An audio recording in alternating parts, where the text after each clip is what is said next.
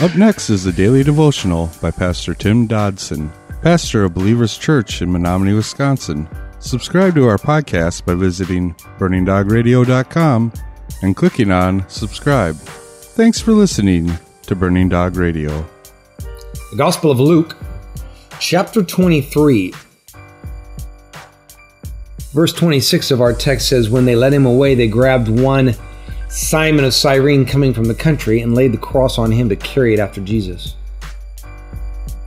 Now please note that Jesus carried his cross. And you know what? Today he's asking no less of us. For the cross is a vehicle of death, and we are to die to this world, and to all that would keep us from a discipled walk with him. Luke 9:23 says, "He said to all, if anyone desires to come after him, or come after me, let him deny himself, take up his cross, and follow me." Matthew 10:38, "Whoever does not take up the cross and follow me is not worthy of me." Luke 14:27, "And whoever does not carry their cross and follow me cannot be my disciple." Matthew 16:24-26 says, "Then Jesus said to his disciples, whoever wants to be my disciple must deny themselves, take up their cross, and follow me. For whoever wants to save their life will lose it, but whoever loses their life will find it. What good will it be for someone to gain the whole world, yet forfeit their soul? Or what can anyone give in exchange for their soul?" Now this man, Simon, unexpectedly stepped into eternal fame. Little did he know when he got up that morning the role he would play in history. But here we read his name, 2,000 odd years later, forever enshrined in every Bible around the world. Now, being that he was from Cyrene, which is northern Africa, it is very likely that Simon was a black man. But even more assuredly is the understanding that he was a Gentile. And Simon, well, he apparently never came back from this event, but rather was changed forever. For we read elsewhere in small morsels of Scripture passages to lead us to the understanding that his children eventually became believers, and that he himself played a significant part in furthering the kingdom and the spread of the early church. Verse 27, "A great multitude of the people followed him, including women who also mourned and lamented him. But Jesus, turning to them, said, 'Daughters of Jerusalem, don't weep for me, but weep for yourselves and for your children. For behold, the days are coming in which they will say, Blessed are the barren, the wombs that never bore, and the breasts that never nursed. And then they will begin to tell the mountains, Fall on us, and tell the hills, Cover us. For if they do these things in the green tree, what will they be done in the dry?'" Now, despite the masses that turned against Christ, both then and now, there has always been what Scripture refers to as the remnant. Those faithful few who refuse to follow the crowd. Jesus, unlike many of the church leaders today, did not try to gloss over the reality of the situation. No, he laid it out there. Certainly many have tried to paint a picture of status quo, that everything is fine today and and everything is just religion as usual.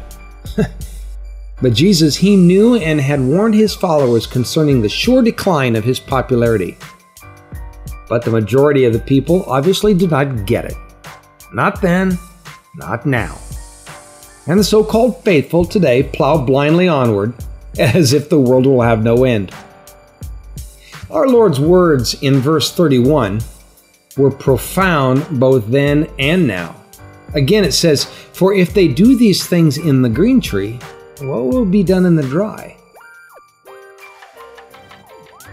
Jesus knew that if men would deny, compromise, and reject him, when he stood before them in the beginnings of the church, and when times were good, what would they do later when comfort and possessions and liberal theology would rule the day? When persecution and tribulation and trials become the norm, will we be the part of the masses? Or will we be the remnant that follows him and weeps? Verse 32, "There were also others, 2 criminals, led with him to be put to death. And when they came to the place that is called the Skull, they crucified him there with the criminals, one on the right and the other on the left. And Jesus said, "Forgive them, for they do not know what they're doing." Dividing his garments among them, they cast lots. The book of Isaiah, chapter 53, verse 12 says, quote, "Therefore I will give him a portion with the great. He will divide the plunder with the strong, because he poured out his soul to death and was counted with the transgressors." Counted with the transgressors. Yet he bore the sins of many and made intercession for the transgressors, end quote. Ironically, what was designed as an attempt to degrade the Lord was, in fact, a grand picture of his ministry as a whole. It was rather fitting, really, for those that Jesus came for, lived for, and now would die for, to actually be represented with him there at that moment. One of these two would reject him, and the other would embrace his salvation. Within 24 hours, one of those guys would no longer be on a cross of judgment and shame, but would be in paradise with Christ. Even under the extreme under the situation of pain and humiliation, I want you to notice that Jesus was still doing his job. He was still fulfilling his calling, still fulfilling his destiny. He was still leading men, even one at a time, to paradise. In his weakened state, Jesus no doubt had buckled under the weight of the cross and the strain of the flogging. So Jesus was delivered to Golgotha, where some people believe that his ministry came to an end.